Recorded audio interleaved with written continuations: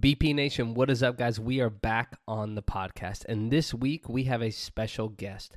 This week we are sitting down with our good friend, Marilyn Kowalski. Now, Marilyn is the creator of the Stronger Body Project, and she's an online coach and educator for women.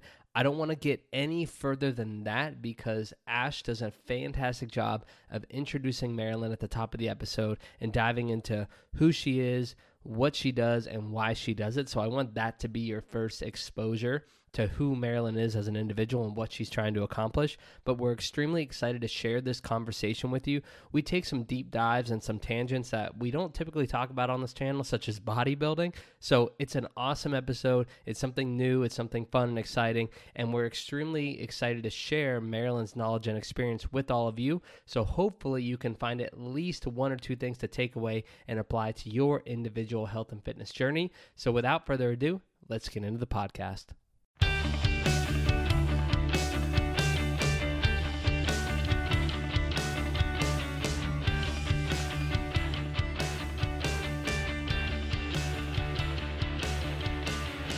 All right, everybody, welcome back to Ballistic Performance Radio. This is episode number, Ash, what episode number is this? 79. 79. I didn't know, so I had to phone a friend there. So anyway, episode 79, we're here with a special guest. I'm going to let Ash introduce her and tell you a little bit about who she is, and then we'll kick the conversation off from there. So Ash, take it away. Perfect. Alrighty. So Marilyn is here with us today. She is the creator of the Stronger Body Project.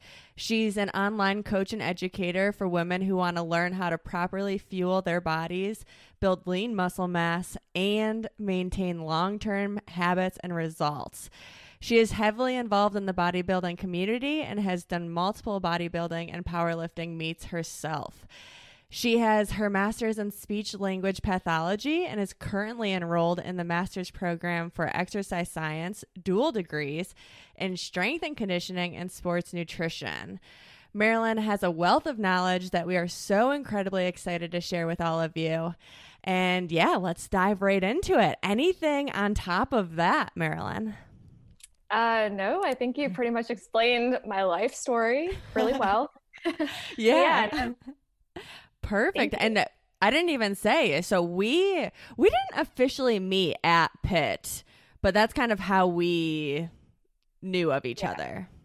Yeah. So I think from what I remember, we were both in charge. So, yes. Right? Yeah. So changing health and actions and something, I forget, to recreate something. I honestly forget. But it was an organization that empowered women and girls in college to go try like new modes of exercise and sports and that sort of thing to promote a healthy lifestyle. So do you remember what it was called, what the acronym stood for? I don't, but want to know, I can't even believe I'm going to share this on here. Want to know, and I don't think I've ever told you this, Marilyn. Oh gosh, what? Literally, you were one of those people. My face is turning red love where as this I say is going. this. You were one of those people where when I met you, like when I saw you there, I was like, I want to be her friend. But then we never connected. And then so after on Instagram, when we connected all these years later, I think you reached out to us randomly. I think we were both starting our business at like similar times. And then when you reached out, I was like, yes, we're going to be friends finally. Oh my gosh, that is so funny. Actually, okay, so I never told you this, but I knew that you were into CrossFit and you were super jacked. And I just remember I was like, there's no way she'd want to be friends with me. Like, I'm just this like skinny little girl. So that's actually hilarious that you said that. I had a really, a lot of insecurities back then, but Wait, when was this? 2013, maybe? Yeah. So undergrad. So you weren't even doing CrossFit. I wasn't doing CrossFit yet, no, but just with diving, with strength and conditioning. Oh, really? So I always thought that you were doing CrossFit at that time. No, I didn't start until 2018. She didn't start till she met this guy. Yeah. No way. That's wild. But you were friends with a lot of the CrossFit people, weren't you? Like, yeah. Okay, so maybe I just lumped you into that category. Sounds like CrossFit. Yeah. No, that's so funny. Yeah. But well, I'm going to interrupt. When Marilyn said we were in charge, when she said that, I literally immediately thought like a leadership position. And then when she started explaining the acronym, I was like, oh, this is some university club. Like, this isn't actually. No, we were like, not in charge. I mean, I thought we were pretty in charge. I'm kidding. Nowhere near in charge. Yeah, that's funny. That's so funny. Yeah. Well, perfect. Well, we are so excited to have you here. And basically, we just want to start with having you tell us a little bit about your background. Like, why fitness and nutrition? I know I mentioned in the intro kind of that shift from speech language pathology, but why fitness and nutrition? So, I don't have this like incredible life story, which, brought me to fitness and nutrition or got me into it at all. But I think a lot of people can kind of relate to this. So when I was in high school, I started developing body image issues like many teen girls do. I feel like it's even more common now just with the growth of social media and TikTok and comparison. But anyways, I noticed I started gaining weight and I never really had a healthy diet growing up. Unfortunately, my parents kind of gave into our pleas for fast food and junk food. So we'd go get Domino's for dinner almost every night, or Burger King or McDonald's for breakfast. And, in the cafeteria in high school, I would always buy like French fries and a chicken patty and, 3 cookies. So I never ate a vegetable, never really knew what vegetables were, never really had like a lot of exposure to that except through like Sunday dinners. I remember that was probably the healthiest dinner that we really had, where we would just have like a chicken, it wasn't grilled, but it was like a breaded chicken breast with potatoes and like a cucumber salad, or sometimes just like some greens. So it was very rare for me to eat healthy, and I was gaining weight. I was looking very puffy and bloated, and I saw it mostly in my face. And I think, at that young age, I didn't understand that, making incremental small changes, including more vegetables and healthier foods and, engaging in more frequent exercise would get me to manage that. I just kind of thought if I just stop eating, I'll be good to go. So I did a bunch of cleanses and diets. I cut my calories by more than half. Like, I was aiming to eat 500 calories a day by my junior year of high school. And it was torture. Yeah, it was awful. I remember my stomach would growl during class. And that was like the most anxiety triggering event for me. Like, whenever my stomach would growl, and I didn't think, oh, I'm hungry. I just thought, shut up, like stop growling, Yeah. And so I also went vegan for 3 months in high school, just tried a lot of fad diets. I tried the Beyonce cleanse. And then I decided I wanted to start like having really defined arms and toned arms, just based off things that I saw in the media. So a big reason for that, I don't know if you can relate to this, but I saw Terminator 2. And what's her name? Oh my gosh. Sarah Connor. Yes. Her arms were so beautiful and jacked. And I was like, I want her arms. I want to look like Sarah Connor. And so that is amazing. That is amazing. Yeah. I've never heard anyone say I want to look like Sarah Connor, but you're right. She was a bad bitch in that movie. Yeah. And looking back at it now, like, she was pretty, defined, but nowhere near like, what I feel like I've accomplished through bodybuilding. Like, I mean, right now I can't really say that I'm pretty jacked at the moment, but, at my peak and everything, I put on even more muscle. And, looking back now, I'm like, oh my God, I've definitely exceeded that. You don't realize, like, when you're younger and you don't have a lot of exposure to bodybuilding, just like a woman who just has like nice toned arms looks jacked to you, right? Like, I don't know, it's so different. So I can't even imagine what people think of like bodybuilders. Like, they're probably just so scared of them for some reason, because it's not natural to walk around looking like that. But anyways, not to get off topic, I wanted to look like Sarah Connor. So I started lifting weights at the local Y, just started lifting like those bicep machines and everything. And like, I didn't really do any free weights, except at home I had like 10-pound dumbbells, and I would just do like 50 bicep curls and call it a day. So, I thought I was like on the right track, and I started seeing a little bit of results, but really nothing crazy. So anyways, I was a tennis athlete my whole life. And one of my tennis coaches senior year, I told him, I was like, I'm so worried that I'm going to gain weight in college, because tennis is really what kept me slim. I would play all day long. And he also was a strength coach. So he ran me through like something like a CrossFit circuit one day. And I was just hooked after that. Like I was doing lunges with weights and kettlebell swings and shoulder presses and all this stuff. And I loved it. But when I got to college, I just lost my mind. I think a lot of it had to do with being homesick. And so I started running a lot just for stress relief and also to manage my weight. And I would just run like 6 miles every single morning. I don't know if you guys know where Squirrel Hill is in Pittsburgh. Yeah. But I would run all the way past Squirrel Hill, like the downtown area from campus to this environmental center that they have there.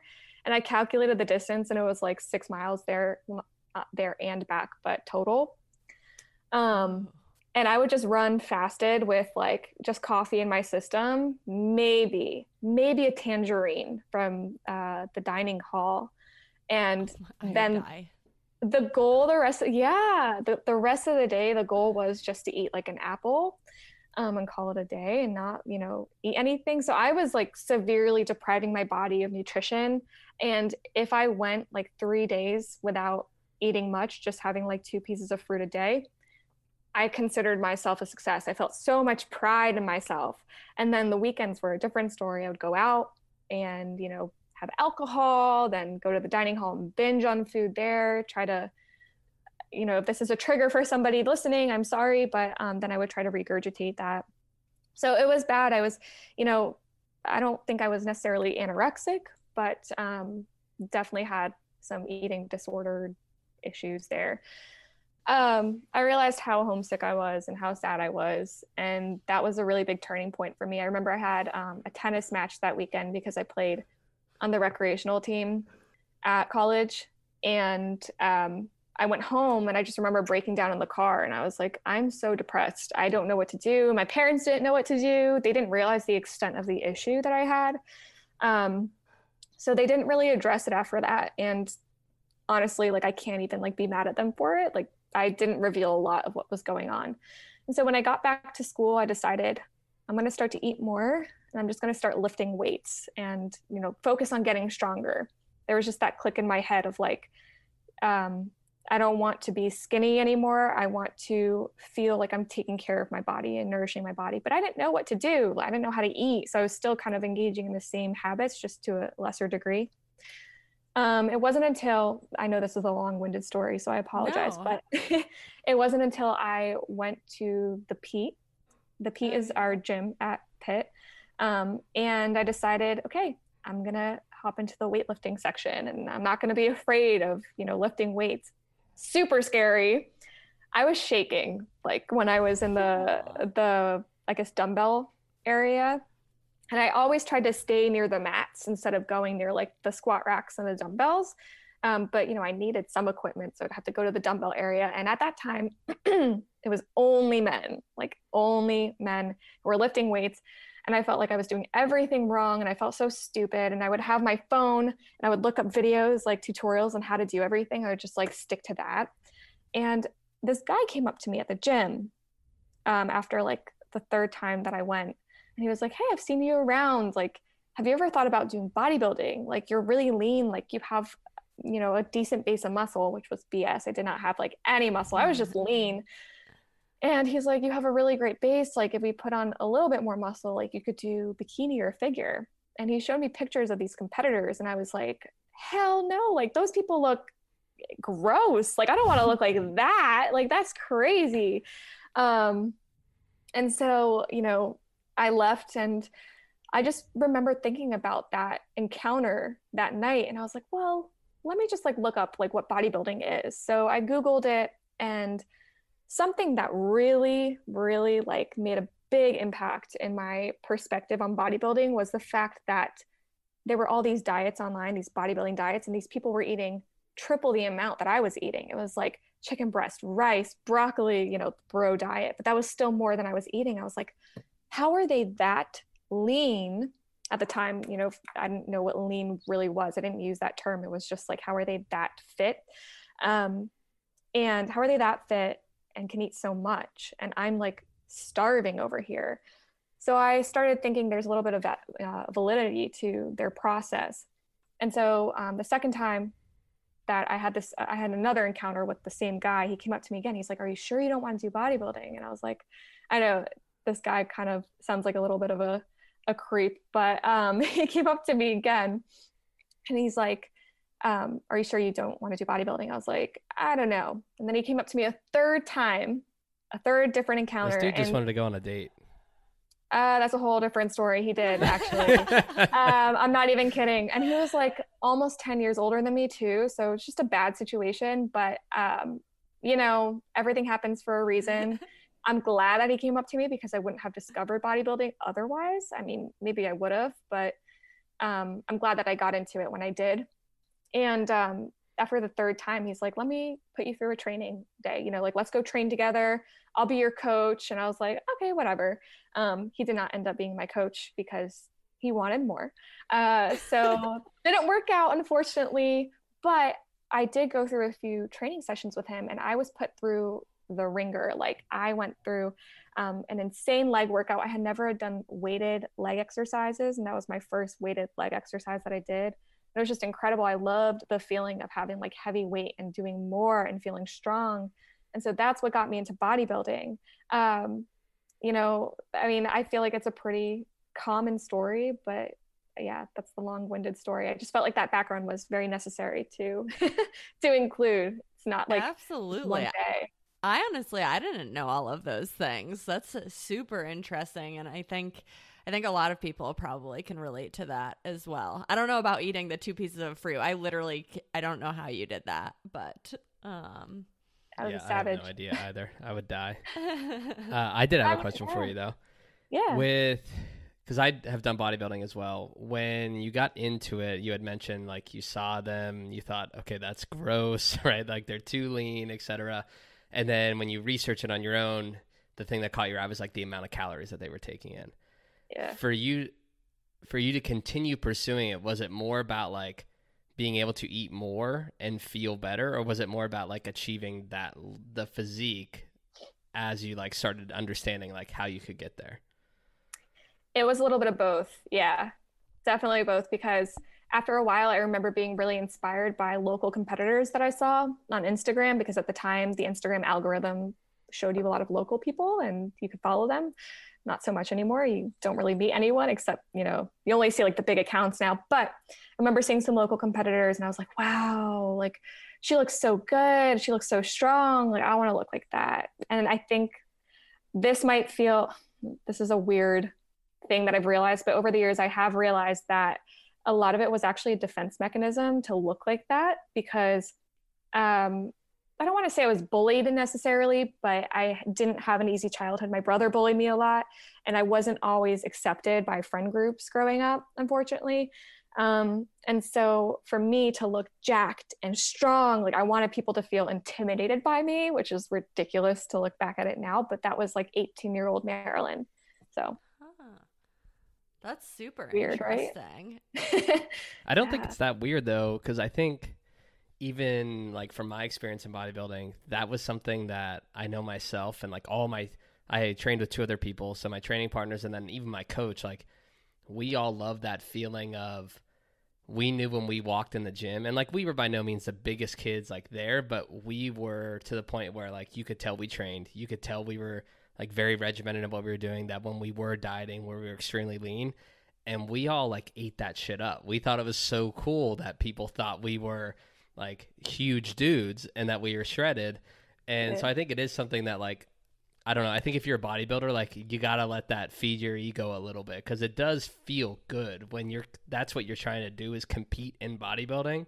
Mm-hmm. Like that, I don't know, for me that's one of the things I really liked. I didn't let it get too far to my head. Like I definitely did a little too much, but it like gave me some motivation too, of like, okay, what I'm doing is working. Like it gave me some validation of like, okay, clearly there are results, because people are looking at me like I have 7 heads. Yeah. Actually, I have a question for you. Did you feel that whenever you started gaining weight, like in your off season, I mean, you're relatively lean. I feel like you don't really, like you maintain a really good level of leanness, but whenever you did gain weight, because obviously stage lean is so much leaner, did you feel like you received less compliments, and did that kind of get to your head? I don't think I received less compliments, but it did definitely get to my head. Like, cause even now, like I know that people don't give a shit if I have a six pack or not. Like people don't really care what I look like. I think they do, but they don't. And so even now, I think when I am not as lean as I could be, I'm like, man, I'm a little like, I need to get my shit dialed in. And so back then, it obviously, like you said, what you're on stage at is drastically different than what you can maintain like in the off season, or what you're like, you would never want to maintain that in the off season. Like you're trying to gain weight. At least we always were. And so, I mean, it was night and day difference. Just like you, I'm on stage at 3% body fat, let's say. And then in the off season, I'm, I don't know, 12% body fat. But to me, in my eyes, 12% body fat was like, holy shit, I'm chunky AF. Yeah. And so that like messed with my head. Opposite. Yeah, for sure. Yeah, I felt the same exact way. And I think that so many girls looked up to me. Like they were like, wow, like how can I look like you? Like you look so good. And so having that feeling, I think this goes deep, but having that feeling of acceptance of like people, liking me for something, that really messed with my head. And it took me years to detach myself from that identity and find like real homies, to keep by my side, who didn't care what I looked like so much. So yeah, I can relate to that. Yeah. So you're like what you're saying, and correct me if I'm wrong, is you're basically putting your identity in like bodybuilding. Oh like, yeah. That was your thing. You're the bodybuilding girl, right? Yep. That's what I was known for. Yeah. And people literally called me that. They're like, oh, that bodybuilding chick. Sorry if you can hear the lawnmowers outside. Can you hear that? Yeah, but you're good. It's not that bad. Okay. I could put like a sweatshirt over my head to like mute it. No, you're all right. But I talk about the same thing with CrossFit, and it definitely happened in bodybuilding too. But CrossFit took over my life, whereas bodybuilding was just like, okay, this is cool. Everybody knows me as the bodybuilder, and I was able to do well in like one show. But the same thing happened with CrossFit. I put all my identity in that, and that's what everybody knew me as, like the dude who did CrossFit, the coach, the nutrition guy, all that shit. And then like you had mentioned, you do like lose yourself in that place, and then you have no true connections, or maybe you have some connections, but they're not as deep as they should be, and you don't have like that inner circle of people. And Ash and I have talked about that a lot. Yeah. No, that's crazy. Mm-hmm. Right. And I was gonna say too, it's like I mean I've seen people in CrossFit definitely get kind of swallowed up by that. So yeah, I've seen that a lot, and I think that I think as you get older, you start to develop like a greater sense of like who you actually are. And, those things kind of matter less, because I think when you're younger, you really cling to like, your identity. And I think, this is kind of spiritual in a sense, but I think over time, like letting go of your ego, or like at least recognizing your ego and not letting it take over your life, is really important. And realizing your flaws and everything like that. And so for me, it was like a big pill to swallow. But the other thing too, for me, and we can get into this later, but a huge wake up call for me was when I got sick with SIBO and H. pylori and mono. So that was in 2016. And so, I lost a lot of my identity through that because I was forced to. That was traumatic for me, like actually traumatic. So what years were you like in competing in bodybuilding? So from 2012 to 2014 was the last time I did a show. And then 2014 and 2016, I decided to take some long off seasons, build some strength and like really good muscle.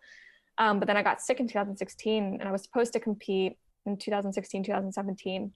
And I started a prep, and my body just like would not do it. I was very weight loss resistant. And even when I was losing weight, I didn't look even half as good as I did at that weight, 4 years prior. I was like, what the hell's going on? Like, I don't look like I improved at all. I just looked watery and very frail and just thin. So yeah, I lost a lot of muscle. In those 2 years that you were competing, how many shows were you doing like per year?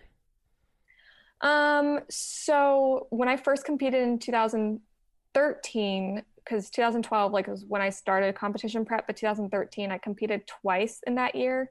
2014, I was supposed to do 2 shows. I only ended up doing 1. I actually quit the night before because I didn't feel ready. And so I was doing like 1 to 2 shows. It really wasn't anything crazy. I feel like my career got cut short when I got sick. And I think, yeah, that's like the most devastating part to me. But I know that when I do compete again, hopefully next year, I'll probably do multiple shows. Like I'm thinking like 2 to 3 shows, but any more than that just feels like a waste of time to me, honestly, because I just want to know, what do I need to improve on? Let's get back to building, because that's the fun part for me. So, yeah. Yeah, absolutely. And I think most folks that I run into, that's what they were doing as well. Like back in the day, we were all doing really just 1 to 2 shows per year. And for me, I was the same way as what you had just mentioned.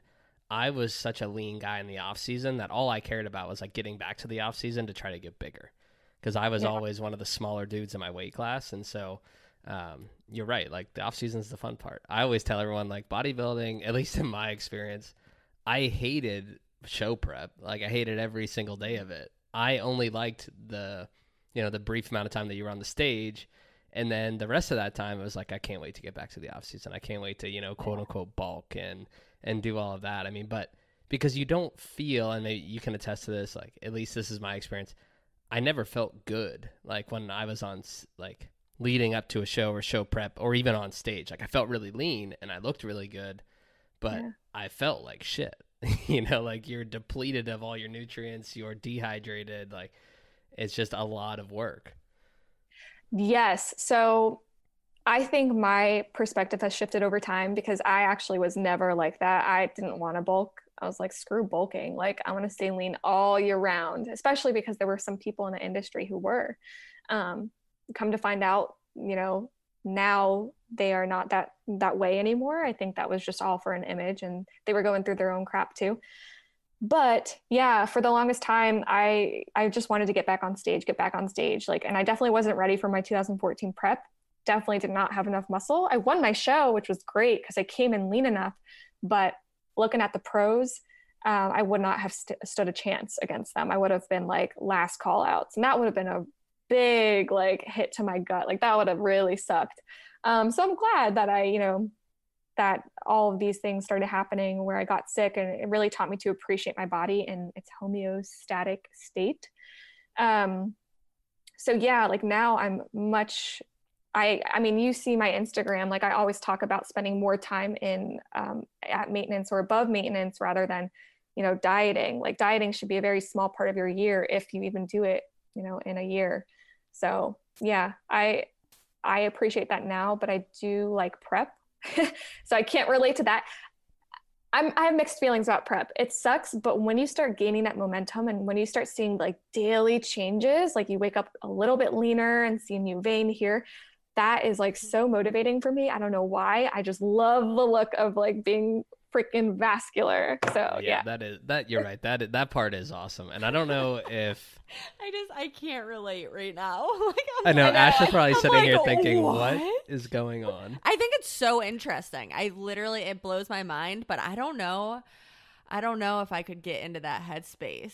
But what Marilyn just said is a perfect point, though, because I think that is what gets people hooked on it, is when you do start to see the ball moving and you're like, holy shit, I have 3 more striations in my shoulder this morning, like something ridiculous like that. As ridiculous as that sounds, it's 100% true. And it does get you hooked on like, wow, like that adjustment of, X macronutrient or increasing my water intake or messing with my sodium, like it worked. Now I'm going to do the next thing and it's going to work. Exactly. It's like buy-in almost. Like once you're bought into it, you're just like, all right, I'm willing to do everything. And that's actually like when my habits really kick into gear. It's like if I wasn't getting enough sleep here and there, or if I wasn't staying as hydrated during the day, at that point, like it's almost an overnight shift. It's like I'm on top of everything. Everything's perfect. And it does so much for your confidence too, because it takes your mind to a place where you never thought you could go, like behavior wise too. So it's really, really fun. You just feel like you're on a high of like health and living your life like in this healthy space. I don't know, even though it's not healthy technically, but. Right. It's just, I think what it is you're so dialed in, right? Like you had just mentioned, like your habits are so on point because you're seeing these changes, and then like, okay, if I deviate from this, like I could potentially lose like these gains that I already made. Yeah, I could lose one vein in my arm, and then, well, what the hell was all this for? But Right. it was literally that. Like, Ash, I know you can't relate, but it was like that. Like every little bit of adaptation that you saw just got you so fired up. No, I think I get that. I think where my mind goes is like I think I could do that part.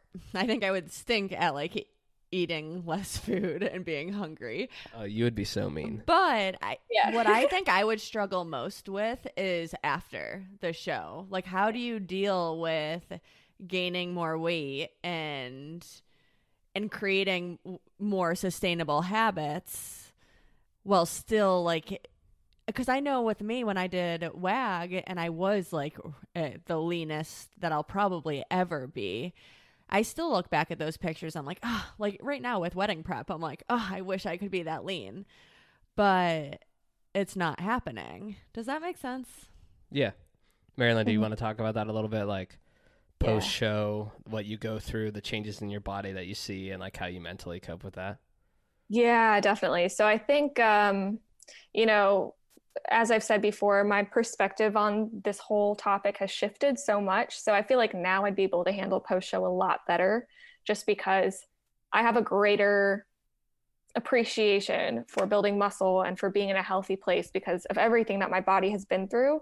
And I think the more experience you have, the better you get at appreciating that and accepting a little bit of fat gain, because fat gain is going to be inevitable. You don't walk around stage lean.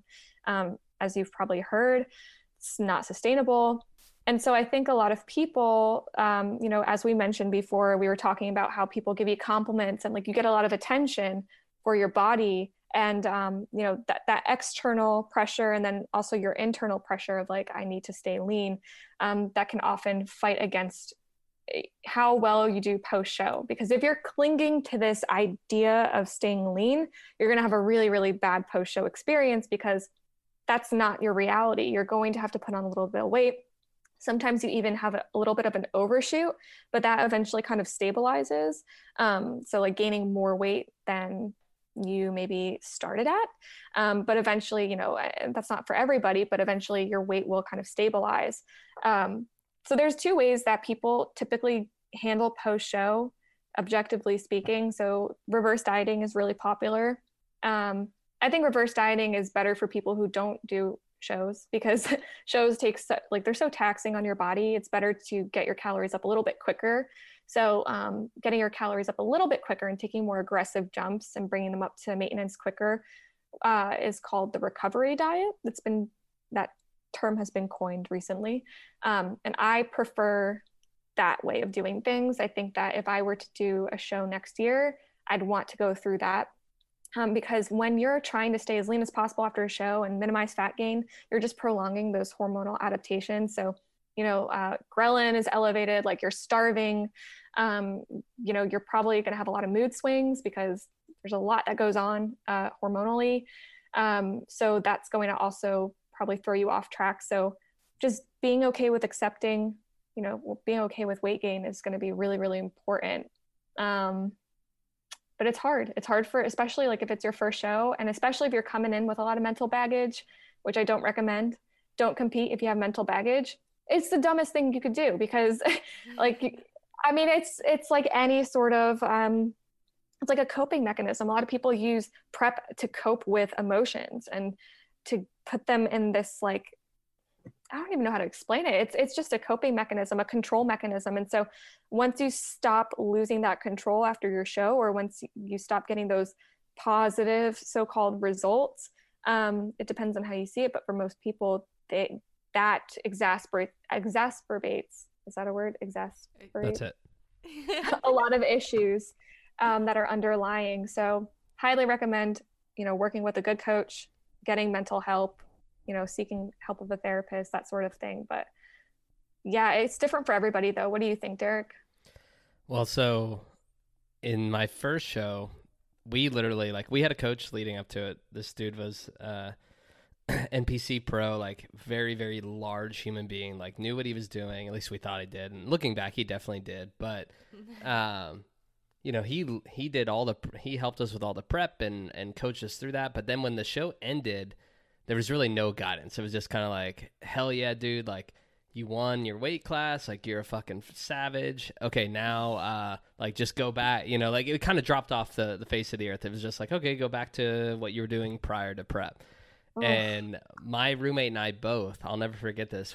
After that show, we binged like nobody has binged before. And obviously that is not the way to go, but we ate so much food that I thought I was going to be sick. And then as soon as I felt like I could get a little more in me, I ate again. And by the next morning, I was 25 pounds heavier than what I was on stage. Oh my gosh. It was insane. That's a big, yeah. So Connor, after his first show, he also binged and he ended up throwing up because he was so stuffed. So yeah, and I also binged after my first show. I had like, I binged on the worst stuff. Sushi. I binged on sushi. Ugh. Like, you don't want to be binging on like fish. And not even that, it wasn't like high quality sushi. It was like University of Pittsburgh dining hall sushi or, stuff like that. Bad call. And I was like a whale in my bed. My stomach was protruding. I thought it was going to explode. And by the way, your stomach can apparently puncture. It can rupture, yes. Rupture, yeah, that's the word. So scary. And that was like going through my mind the whole time. I was like, oh my God, oh my God, oh my God. I can't like breathe too deeply because then it'll rupture. So yeah, bad times. Been there. It was bad. It was really bad. I've told her that story before and she like can't fathom. And I just explained like, imagine going from completely dehydrated, depleted, no sodium in your entire system to then eating probably what was like probably over 10,000 milligrams of sodium, like probably hundreds and hundreds of carbohydrates, all of that fat. It just, your body just soaks it all up. Yeah. Oh, you look like really good. I mean, I felt like after my first show, after a few days, like I looked pretty vascular and big, but I ended up just like putting on fat really quickly after that because it was like so much food that I had eaten way above maintenance at that point. And, I started gaining fat pretty quickly after my first show. My third show where I won my pro card, I definitely handled things better. But I still had like occasional binges here and there, but they weren't like half as bad. I gave myself a grace period after my show, just to have a normal sized meal and kind of control my intake a little bit more the following days. And I was really proud of myself for that. So yeah, that's awesome. I don't even think I would have the willpower to do that if I did another show, but yeah, because I just remember I was just so mentally consumed by eating food. That's all I wanted to do. I just wanted to eat food because I was so depleted, leading into the show. And so, I don't even think if I had someone saying, okay, now we're going to progressively increase your caloric intake, I probably would have just been like, dude, I need to eat a couple large pizzas first. Like I need to eat like an entire Subway restaurant before we start. Yeah, for sure. I remember we had a dozen donuts one time. I used to work at Dunkin' Donuts on campus. And my manager made me like custom donuts. So me and Connor, we split a dozen donuts together, and that was like awful. That was so. I don't even sugar.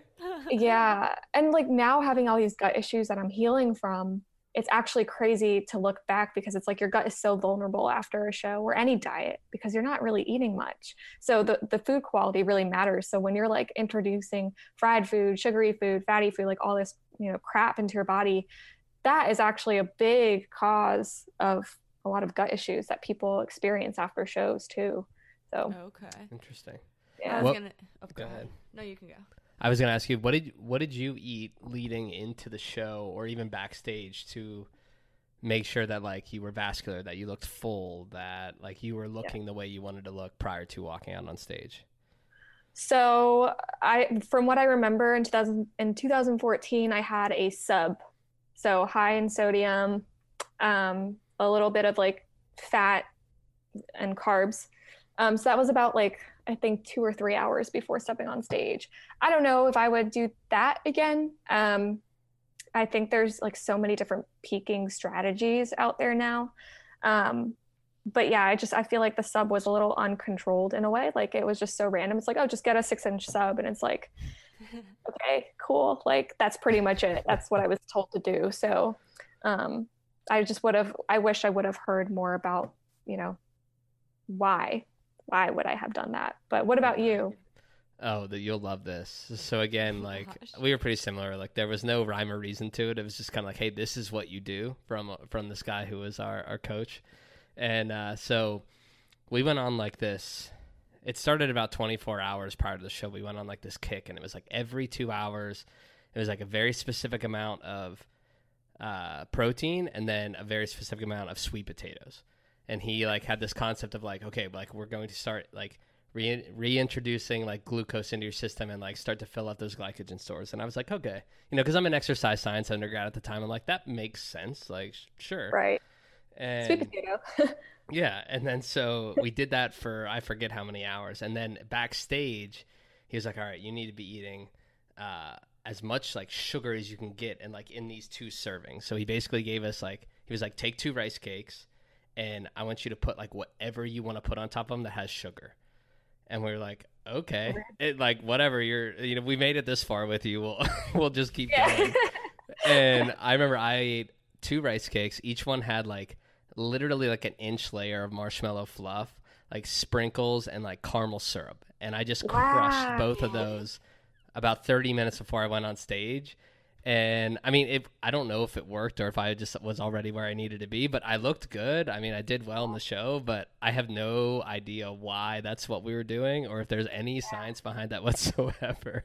Yeah. So Connor, I'm not sure if this is correct, but I'm pretty sure he started carb loading a few days prior because I just don't know. Like you said, like, I mean, I think you can get like pretty vascular. Like if you're lean and you eat like a freaking rice cake, you start to see quite a bit of a pump, like, I mean, shortly after that. But I think carb loading fills you out, a few days prior a little bit more effectively.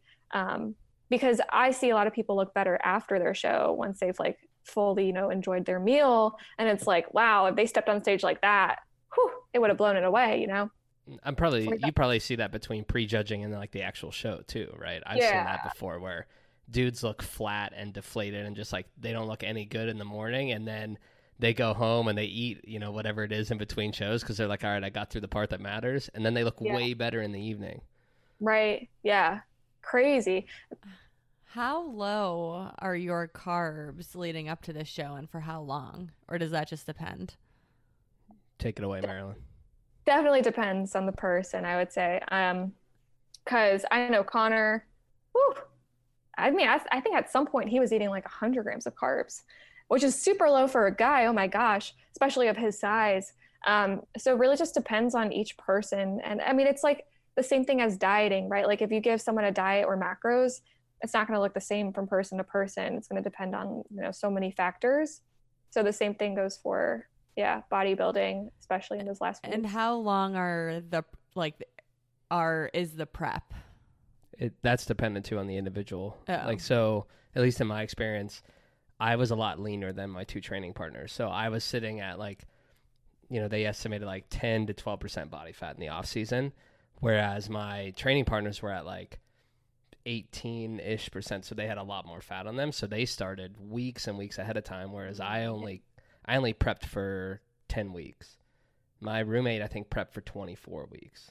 Oh, right. Like, it really depends on the individual. Okay. Definitely. Yeah. And then also like you have to consider rate of loss too. Like you can go a little bit more aggressive, but the chances of rebounding after a very aggressive and long cut are much higher. And also the chances of like having less adherence increase as well, because if you're losing at a higher rate, it's going to be a lot more stressful on your body and you're going to be starving because that's such a drastic difference, Mm-hmm. So yeah, it all depends. I like to go the slow route for bodybuilding shows. So I'll give myself like ample time, probably 6 months, honestly, just go like the slow route.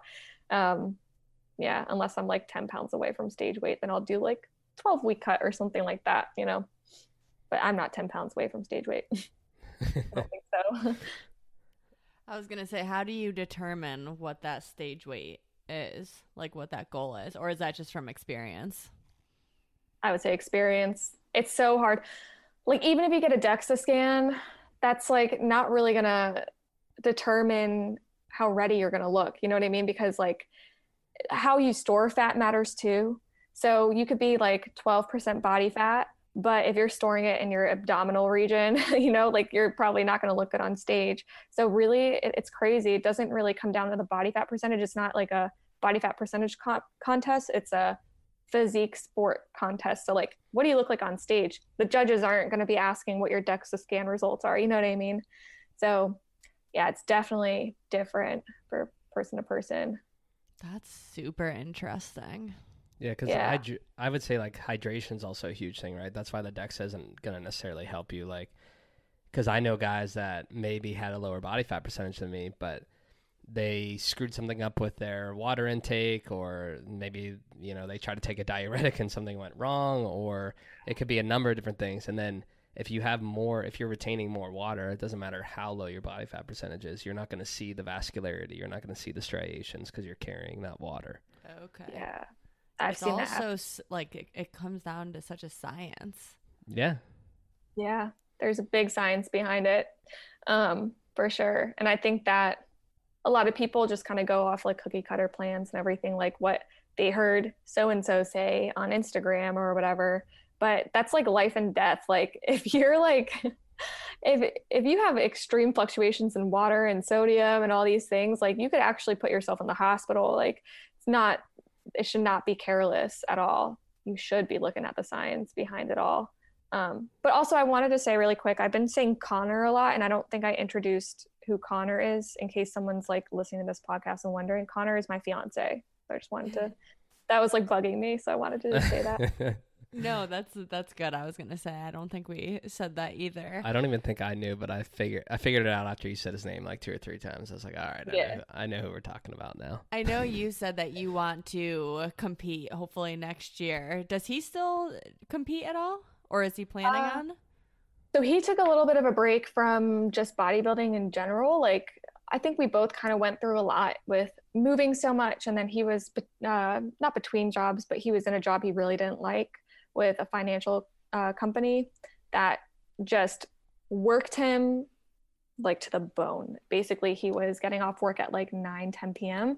and starting work even earlier at like 8 a.m. And, you know, the only time he really had for himself was the 2 hours before work. And even then, like, he didn't have time to go to the gym because he just had to prepare for the day. He had emails from last night to catch up on, that sort of thing. So he, you know, for a few weeks fell out of it, but his passion for it has reignited because he's in a much better job now that he loves.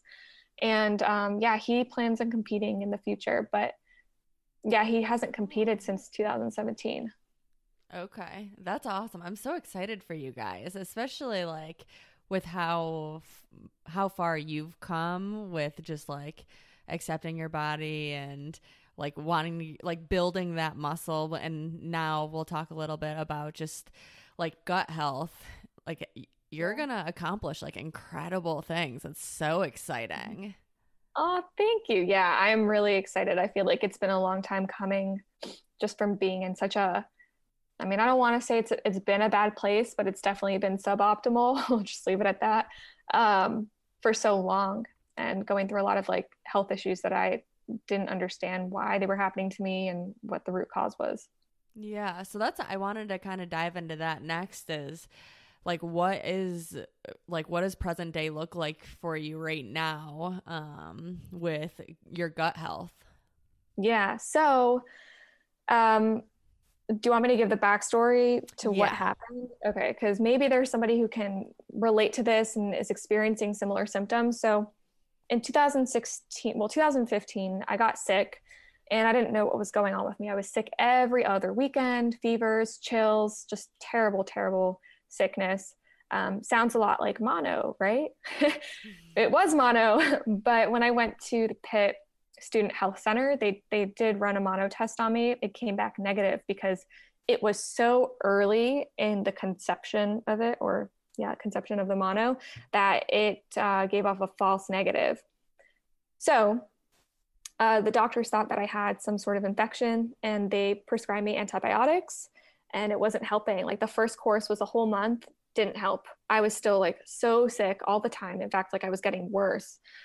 And so then they prescribed me a second course, just saying that, oh, that was just a weaker, dose of antibiotics. Here's a better form or dose or whatever. Still no improvement. And then finally they prescribed me a third one. They're like, if this doesn't work, we don't know what's going on with you. So they gave me that. It didn't help at all.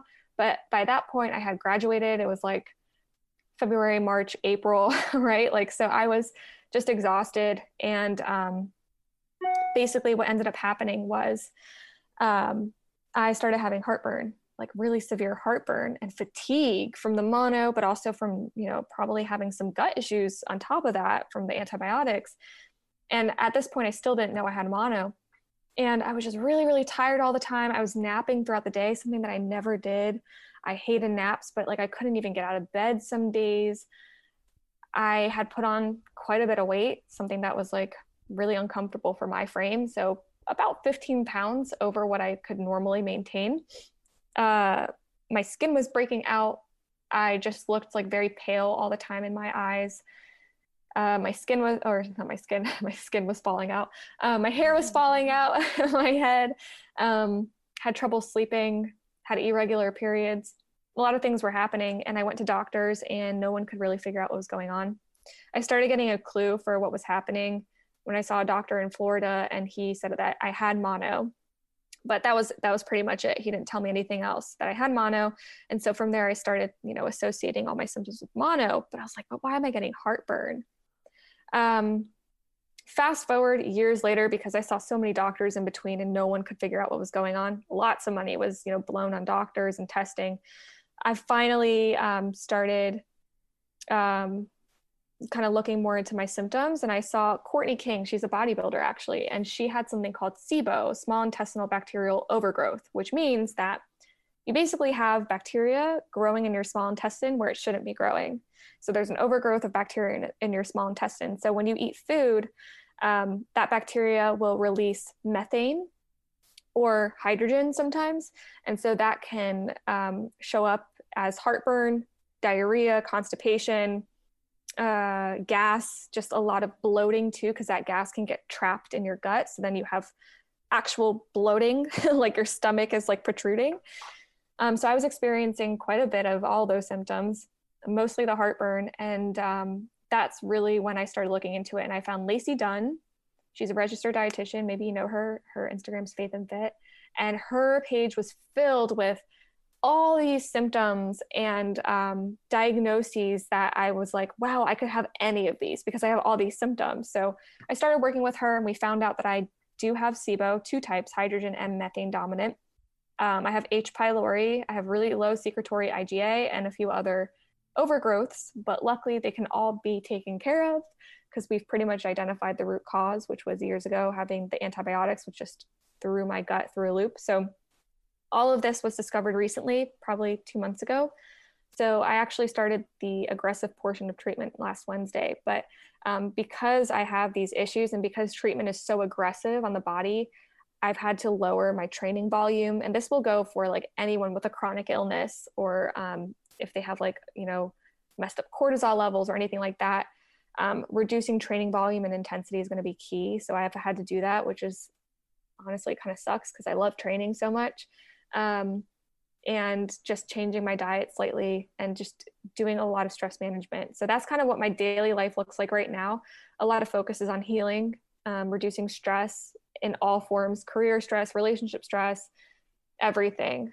So that's kind of what's going on. And all my focus right now is just like on my clients. Like even just marketing myself is a struggle right now because it's just so much on my body. I'm just trying to reduce all that stress. So yeah, all my work goes towards my clients, all my attention, and school. So that's kind of where my life is right now with the gut issues. Okay. No, that's super informative. Do you feel like, I know it's still really early on, but are you noticing any differences yet?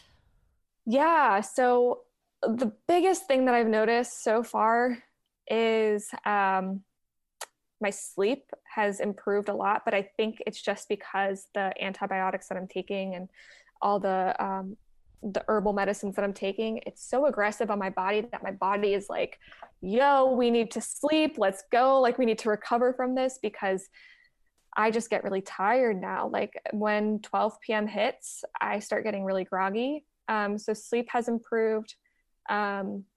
Bathroom stuff has improved. No more heartburn. That was a big one. I still get it occasionally if I eat like something sweet, because obviously I have to have balance. So if I have like a slice of cake or something, like for Mother's Day, we had cake. I had a little bit of heartburn, but it was so much more managed than it ever was. So I am seeing improvements, and I should start to see even more drastic improvements in about 2 weeks. And in about 8 to 11 weeks, this should all be a thing of the past, if we have correctly identified the underlying issue. But if we haven't, like if there's something off with cortisol, or there's some other, like, mold toxicity is another root cause of gut issues. If any of those things are still occurring, then I may not be so lucky, but I'm pretty sure we're going to be on a good path. I'm already starting to see some results. That's awesome. That's super exciting. Yeah. Now, do you have any advice? I know you said like you spend so much money on just like finding doctors. I know a few people in my life currently like going through similar things. And do you have any advice for people that are like, oh, maybe I like the conventional doctor isn't necessarily what I should be going to? I know you said you saw it from the bodybuilder, but any advice for people that think they might need something different? Yeah, for sure. So research what you think you might have. Understand why some symptoms may appear. So I'll give you a personal example. Heartburn. A lot of people think that heartburn is caused by too much acid, like stomach acid, because when you have heartburn, it burns like your esophagus, right? Like it just has that burning feeling in your chest. But oftentimes heartburn, it's not necessarily an indicator of low stomach acid, but it's more likely than high stomach acid, because stomach acid is important to, for digestion of food, right? If we don't have stomach acid, we can't digest our food properly. And that's when we get regurgitation. So when I went to a GI doctor and he told me that I needed to go on acid reducing medicine, I knew in my gut from just what I read, I was like, that's not going to do anything. That's a Band-Aid. That's going to reduce the acidity of the food and maybe reduce the burning, but the regurgitation is still going to be there.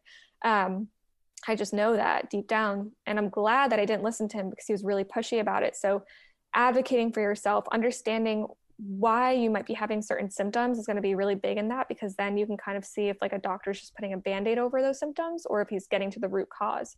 Ask your doctor, what's the root cause of this symptom? If he doesn't have an answer for you or any suggestions as to why it may be, and none of the treatment he's giving you is dealing with that root cause, see somebody else. And that's why I love functional medicine. But I know there's a lot of wackos out there. So Lacey, she's trained in conventional medicine. She's a registered dietitian and functional medicine. So she's the best of both worlds, and she keeps a really good balance between that. So finding someone who has a good balance and has their crap together is really important. And you're more likely to find these people on social media.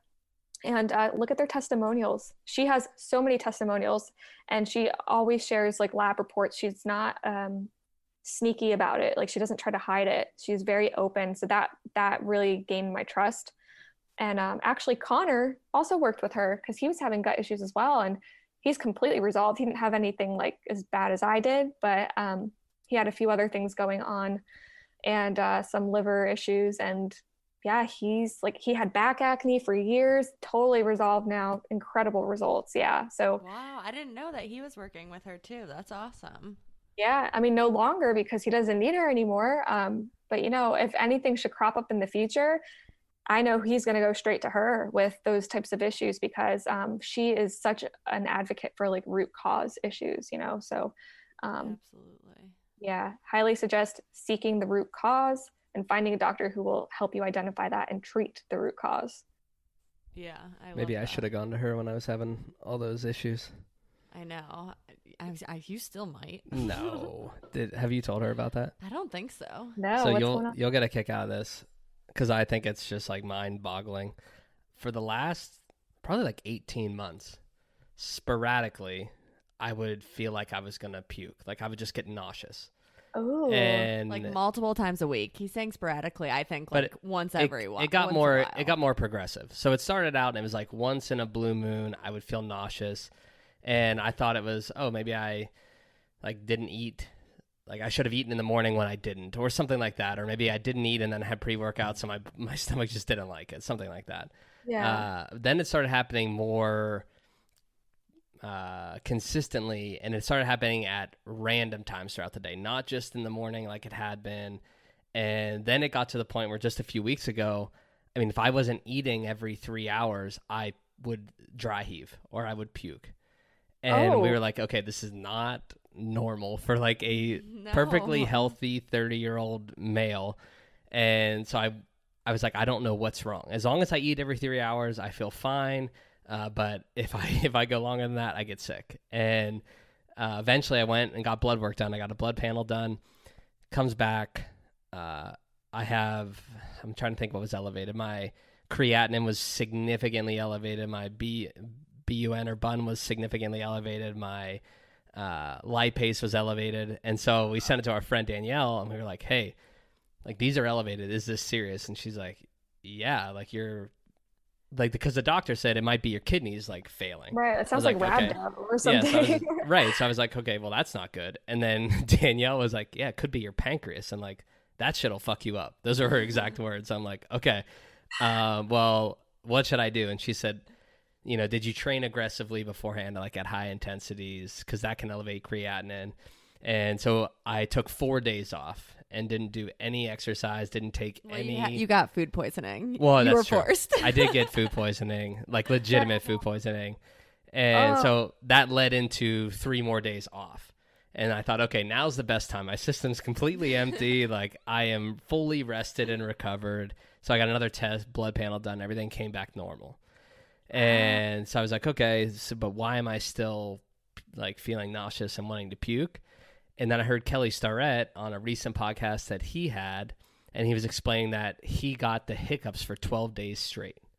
And like I would he die. literally, he couldn't stop. Same. Like I would literally die. So he couldn't stop hiccuping.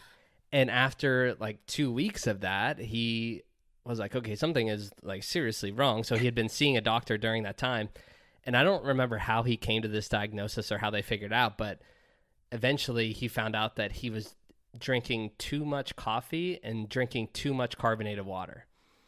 And so I was like, oh, that's really interesting. Like I don't drink a ton of coffee, but I drink a shit ton of like soda water. And by a Right. shit ton, I mean like that's all I drink. My dad's the same And- way. And He so I was takes like, screw it. I'm getting sick every day. Like I'm just going to cut coffee and soda water out of my diet for a week and see what happens. I haven't drank it since, and I haven't gotten sick since. Wow. So it's the soda water, you think, and the coffee. I don't I know. don't know. You see, what were you gonna say, Ash? You were I about just to say. think it's mind blowing. I'm like, I mean, your sister, she's in PA school. She sent us something like literally that day that her professor was talking about how carbonated water, it shouldn't If make it's up more than 50% of your daily water intake, it can like over time. It can change your systemic pH Yeah. of like your stomach acid or something. I don't know. I didn't That's read the whole thing she sent me. Yeah. Well, But I it's was just gonna say super interesting. nausea. If you're still experiencing nausea, I would definitely talk to Lacey because nausea and that dry heatingness, I don't know if dry heaving is a symptom of this, but that is a sign. Well, that's one of the symptoms of H. pylori. So, and H. pylori is very common. I think over 60% of the population has it, like as an overgrowth, because we all have it in our bodies, but when it's like overgrown a bit, that's when it can, some people present with symptoms. And even if you don't present with symptoms, it could still be there and cause like other chaos in your body. Like it could be making you more susceptible to like stress and like poor recovery, that sort of thing. I don't know. Might be worth looking at. I take gut issues very seriously. Could be. Yeah, but we were, and maybe I will look into that too, but it was just so interesting that just out of pure, like just pure luck of cutting that stuff out that it fixed everything. Because I'm not experiencing the nausea anymore or anything like that. It's just so interesting. Maybe your pH did change. I mean, how can we get your blood pH tested? Yeah, I have no idea. Well, now it's too late. Now it's like I would have to start just chugging soda water again to get back to where I was, which I don't want to do. Dang. You see, even if I told that to my dad, he would still be like, I don't care. Like he only drinks soda water. I would say the same thing to you if you told me that before I had gotten sick, because that's all I drank for years. I mean, I'm talking like probably 5 years. If I drank flat water during the day, like it's because I went to a restaurant and forgot to ask for soda water. Yeah. Wow. That's nuts. Well, I'm glad that you're better though. That's crazy. Dang. We're both I'm recovered, you're on the mends, like it's all good. We're saving money from less soda water. There you go. Yeah, that stuff's expensive. You could have gotten one of those like machines though, but I won't tempt you. No, we used to have one of those. It's not the same. Yeah, I bet. Yeah. It's not. It's like the equivalent of like drinking a Coke out of a can versus getting it out of the fountain. Like, what do you like difference. better? Well, I don't really like Coke. I just use that as an example, but I like out of the fountain way better for any soda versus out of the can. I like both, but I do agree there's something about it out of the fountain that just like so much better, especially with like a lot of ice at like a movie theater or something. Yes. Oh my God. Me and Connor, we would get like an extra large when we were dieting for our show. We would get an extra large Diet Coke and just like share that and just like refill it with like ice. And yeah, it was bad. We had to pee so many times during the movie, but it was worth it. My best friend to this day will tell you that his favorite drink in the world is a large Coke from the McDonald's fountain. Like it has to be from McDonald's and it has to be from the fountain. That's his favorite drink. So specific. So specific. Wow. Yeah. I wonder if McDonald's like puts extra sugar in there or something to like probably. Yeah. Yeah. Dang. That's too funny. All right, we're on a tangent here. Yeah. You want to get us back on track? Honestly, I don't think like there's too much more. I had written down just like plans for the future, but I think we talked a little bit about that with you and Connor possibly prepping for a show in the future. And I guess just probably the main priority for you right now is getting like your gut in a good place. Anything else for the future? Not really. I mean, we're moving to Georgia soon, so I mean that's more personal future stuff. But I did have a question. What's that? You're working with a client right now for like prepping for a bodybuilding, correct? Yeah, 2 actually. Yeah. Cool. That's awesome. Yeah, very exciting. Was that your question, or were you following up? No, that was my question. Oh, okay. Yeah, and it's very different because I don't treat my bodybuilding clients like my lifestyle clients, because the level of detail that's required in bodybuilding, like you need to be 100% adherent. You need everything tracked, even your your off days. Like if you're out eating or whatever, like if you're not at home, like days that are not in your control, you need to be on track. It's a lot. I don't want to say harsh, but like people need to know what they're in for. There can't be, there's no guesswork, or else we're not going to see results. And I think a lot of people don't expect that when they go into it. So for sure. Do you enjoy coaching them more than lifestyle? Like, do you have a favorite now that you've been dabbling in both? I like both. I can't pick a favorite because a lot of the bodybuilders, so like bodybuilders, they come in with already kind of a developed mindset for the most part. If they don't, then I don't take them as clients for bodybuilding. So there is reward in that, but I don't want to say they're easier, but they're definitely more like data oriented. They follow their macros to a T for the most part. There's not much discussion there. But a lot of the lifestyle clients that come to me had a poor relationship with food before, or were really, really skinny, or deprived of nutrients, didn't know how to fuel their body, didn't know how to work out effectively. And so when I get them, like after the first month, a lot of them start seeing like a lot more, positive results. So better energy, they fit better in their clothes, even though, they're eating more. So seeing the mental transformation with those clients is like very heartwarming. And I love that about that. But there's pros and cons to both. It's cool because I'm very data oriented. So it's cool to see like the bodybuilders progress, but then it's also cool to like have those heartwarming, touching moments, because I know what it was like for myself. And I love making other people have that moment too. Awesome. Any other questions, Ash? I don't think so. What about for you? I think we're good. Anything else that you want to share, Marilyn? No, not really. No. I mean, this was an awesome conversation, and I don't want it to go on too long either, because I know people can zone out after a while. So I feel like we left off at a good point. So yeah, nothing else.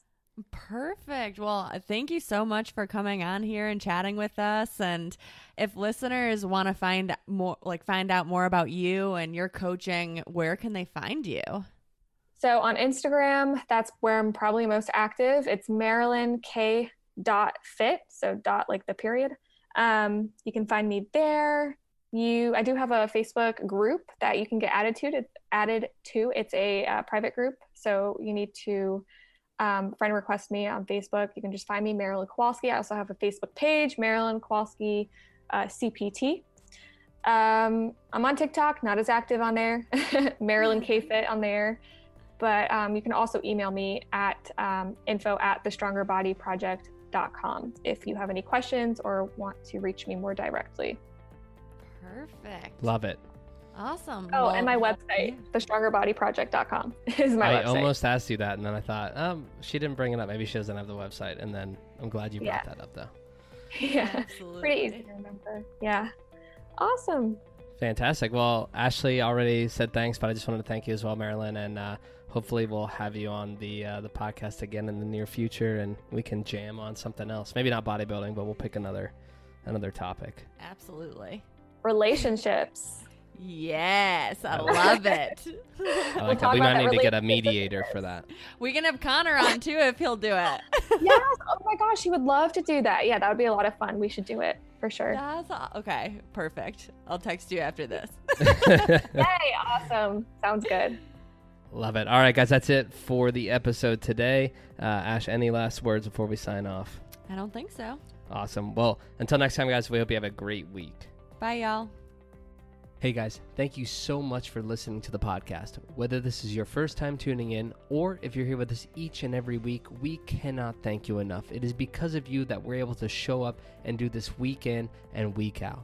So if you enjoy what you hear on this channel, please head over to Apple, leave us a 5-star review, leave a comment in there as well. That way we can continue to reach more people and change more lives through this platform. If you don't already follow us across all of our other channels on Facebook, Instagram, TikTok, YouTube, make sure you get on there, hit the follow button, hit the subscribe button so you can stay tuned in to everything that we are running down the pipeline as it relates to health, fitness, nutrition, mindset, because we want to help you move the needle on your individual health, fitness, and nutrition journeys. Until next week, take care.